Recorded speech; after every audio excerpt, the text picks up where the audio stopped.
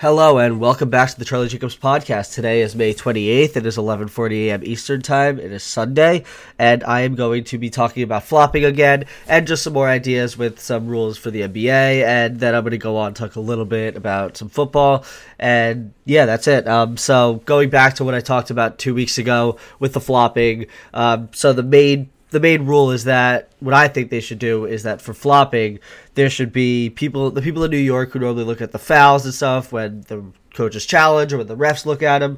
These guys determine if there's a flop, and then whenever they determine that there is so, at the start of the next quarter, there would be free throws for each flop, and then in the last 4 minutes of the game, each flop is 2 free throws, and that makes it so that the coaches say at the end of the first quarter, if the start of the second quarter, there's like 5 free throws for one team because of flops, the coach is going to tell the players to not flop. And this would really change things because the coaches would be telling their team to stop harming their own teams because of flopping. And that would be a big deal because not only does it make the players want to stop flopping because it hurts their team, but also makes the coaches really upset, and it could lead to them benching people for flopping. Like right now, they have in place some fining rules, and with all these fining rules, it's $5,000 for the first fine. The second fine is $10,000. The third is $15,000. The fourth fine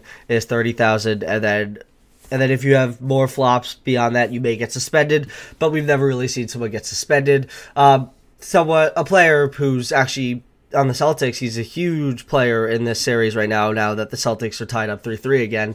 Marcus Smart in his career has lost $10,000 for excessive flopping. To put that in context, Marcus Smart right now is on a $76.5 million extension after ahead of the 2021 and 2022 season. So Marcus Smart losing $10,000 of that's $76.5 million is nothing. It's the average NBA salary is $9.6 million. So these $5,000, $10,000 fines are less than 1% of most of these players' earnings. So these fines really don't do anything, and all these fines do is tell people, "Oh, I could get away with it and just pay this little amount of money." So having it affect the team in a bad way for the team, which leads to free throws, really will make the coach emphasize how bad flopping is, and also make the players think, "Oh, I can't do this," because then it would not only hurt my team overall, but it'll also hurt my relationships with my teammates because I'm causing them possibly the game if the other team gets a couple free throws and they win by, let's say, 3 points, and they just had an advantage of 3 flop free throws. So also, to go along with this, I mentioned something about the coach's challenge, and since then on Twitter, Chris Haynes has come out and saying that the NBA's competition committee is in serious discussion about awarding teams a second and final challenge if the first challenge is successful, which could begin next season. I brought that up saying that if the coach's challenge is successful, they should get one more and only one more. And now that the NBA is actually talking about this, it could come to fruition, which I think is really cool. And there's rumors that they might test it during the summer league. And if people say that the games are too long because of that, then it could really change some of those bad calls that could be due to flopping.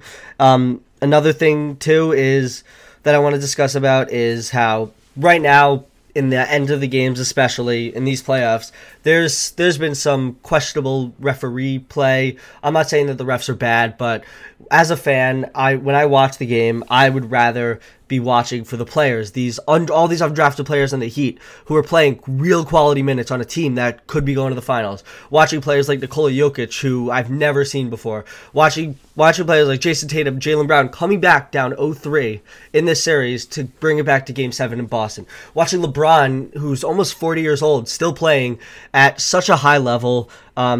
It's amazing just what's going on in the NBA. There's so much talent, and to have a lot of the talk around flopping and the refs really takes away from that part of the game. So, also to go along with that flopping, Shams actually tweeted out that the NBA's competition committee is also discussing the potential of an in-game penalty for flops that could result in technical foul free throws, and they also might try this at the summer league. And this is a huge debate topic, especially in these playoffs. You had Van Gundy and Jackson, who, like me, when you're watching the game, they watch the game to enjoy it and to love what they're doing with their color commentary. But after that hard foul with D'Lo and Jamal Murray in Game 2 of the Nuggets, they were like, what happened to the game that I love? Because these refs are kind of taking over in a way with some fouls that are a little bit controversial. And it's a whole debate now because there's some fouls that are getting called that a lot of people don't think are fouls, and there's a lot behind it. But the refs are also trying to do their job, so I'm not saying they need to completely be uninvolved because then that would also ruin the game, but it feels like they're getting too involved at some points. And one more thing that I really feel strongly about is the in-game coach interviews, player interviews. At the end of the game, an interview, that's fine. That's a different story. But when they do those interviews, they do it in between the first and second quarter, then in between the third and fourth quarter, and then they show it in a little box when you're going into the second quarter for the first half and going to the fourth quarter for the second half. They interview a coach, but those interviews have no information from the coaches. And also at the end of the first half when they interview a player, it's usually someone who's just coming off the court and they get almost no information out of them as well. It was I believe it was Game 4 when it was Lakers Nuggets and they interviewed Tristan Thompson. He did play a little bit in that game, and he actually played some pretty good minutes. But him playing, but not just the playing part, but also him getting the interview and him giving actual quality answers is made me think that there should be interviews for veteran players or players that have been on the bench and not playing directly, because they could actually give some real insight into their game and into how their teammates are playing and into how they're building their teammates up and how they're supporting them from the bench. Like for the Heat, you interview like Udonis Haslem. If you're the Nuggets, you interview someone like DeAndre Jordan. Like the Lakers, they did Tristan Thompson. The Celtics, you have guys like Blake Griffin on the bench who you can interview. There's a whole new aspect that you could use to this, which I think is fascinating. And another thing is like, why not ask a fan or a celebrity fan that's always at these games? Like for the Knicks, you ask like Spike Lee you ask him if he's okay with an interview. You ask her, whoever's doing this, and you ask this person if they're okay with an interview, and if they say yes, then you could ask them about what they see that the fans watching from their couches or from wherever that they're watching on TV, what they don't see. Like, I knew some people who were at Game 7 of Celtics Sixers, and they said that Embiid looked gas, but when you were watching from TV, you couldn't tell. Like, in the commercial breaks, Embiid was hands on his knees down, just gasping for air. He needed to catch his breath, but the casual fan watching from home couldn't really see that. And I think hearing some stuff about that would also be very interesting and add to more of the complexity of these interviews and actually make more people want to listen to them, because all of this is, they kind of put it in there and it feels forced. And also, even though it is like 15, 20 seconds, 30 seconds, you're still missing 30 seconds of the game because this coach interview is taking up such a large part of your TV. Anyways, now I'm going to go on to talk about what's actually going on in the playoffs. I still think the Nuggets win the title, whether they play the Celtics or the Heat. What the Celtics are doing is amazing. Last night, after Jimmy hit those 3 free throws, I thought it was over. And then, of course, it's Marcus Smart with the shot. It falls out. Derrick White tips it in. Amazing. That whole series is crazy that the Celtics are coming back. But at the same time, it's also crazy what the Heat have done this whole playoffs as an 8 seed with all these undrafted players, losing Tyler Hero. Kevin Love is now completely out of the rotation. Jimmy Butler and Bam Adebayo really struggled early in that game in Game 6. But then at the end, they started to pick it up, and it's just crazy how that game ended. And now it's going back to 7. The Celtics are about 8-point favorites in Boston for Game 7, and if they win, they go to the finals. It'll be the first ever 0-3 comeback in NBA history. It's happened in other sports. It's happened with another Boston team in baseball, actually, with the Red Sox when they beat the Yankees, but that's a whole other story. But still, it's really, really cool to see this. And then you obviously have Jokic, you have the Nuggets. Jamal Murray's playing like he did in the bubble. Everyone thought he was the bubble Murray when it was happening in the bubble, and then he got hurt and he missed 2 playoffs, but if he was healthy, there's no saying. There's a good argument to make that the Nuggets could have been in the same position, because Jokic has been this same special player this is the 3rd year he's been this special, and it's amazing to watch him. It's amazing that he always hustles back and down the court. Unlike Embiid, you never see him panting and gasping for air, and he always knows where to make the right play. And when you look at him, he's this guy, he's a little bit overweight, and like his shot form's not the prettiest, but everything that he does is is down to a T, and it's just amazing when you watch him play the game, because in my generation, I've never seen someone do that at his size and just how he sees the court. It's like he's a point guard with the vision. And also his defense in the playoffs has not been that bad, which is something else that he got criticized for a lot. Yeah, and then now for the Celtics, I mean, going back to the Celtics Heat series, Marcus Smart is actually playing very well this playoffs. Going into it, I was like, oh, he hasn't been great.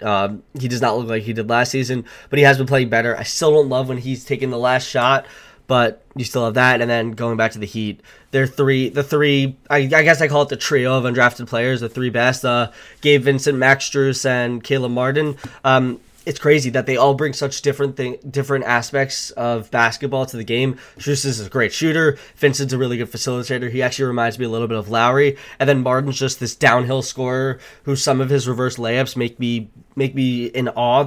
It's amazing to see what he could do, and nobody really was talking about this. He does have a contract. He is under contract for the next couple of years.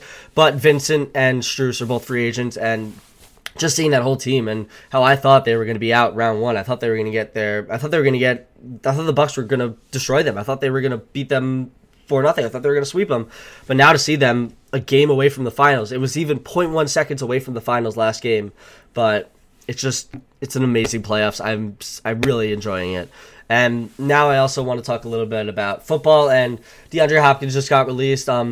D-Hop, if you're listening, I hope you are, but come to the Giants, please.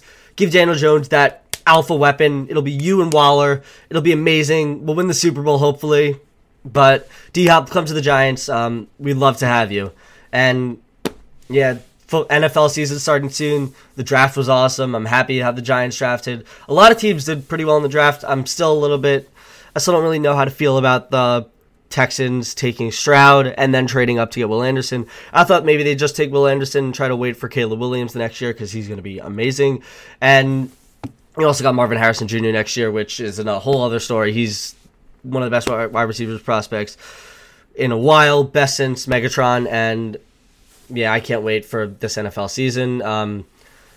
I just think it's going to be great. And then also, I know I don't talk about baseball in here. Just wanted to bring up one thing. So my family's very big Met fans, and Buck, if you can hear this, play the kids, play Alvarez, play Beatty, play Vientos. Alvarez is one of the best young players I've ever seen, and he's getting better every day, and he's playing really well. So keep playing him. Thank you for listening to my podcast. I hope you enjoyed. Have a good one.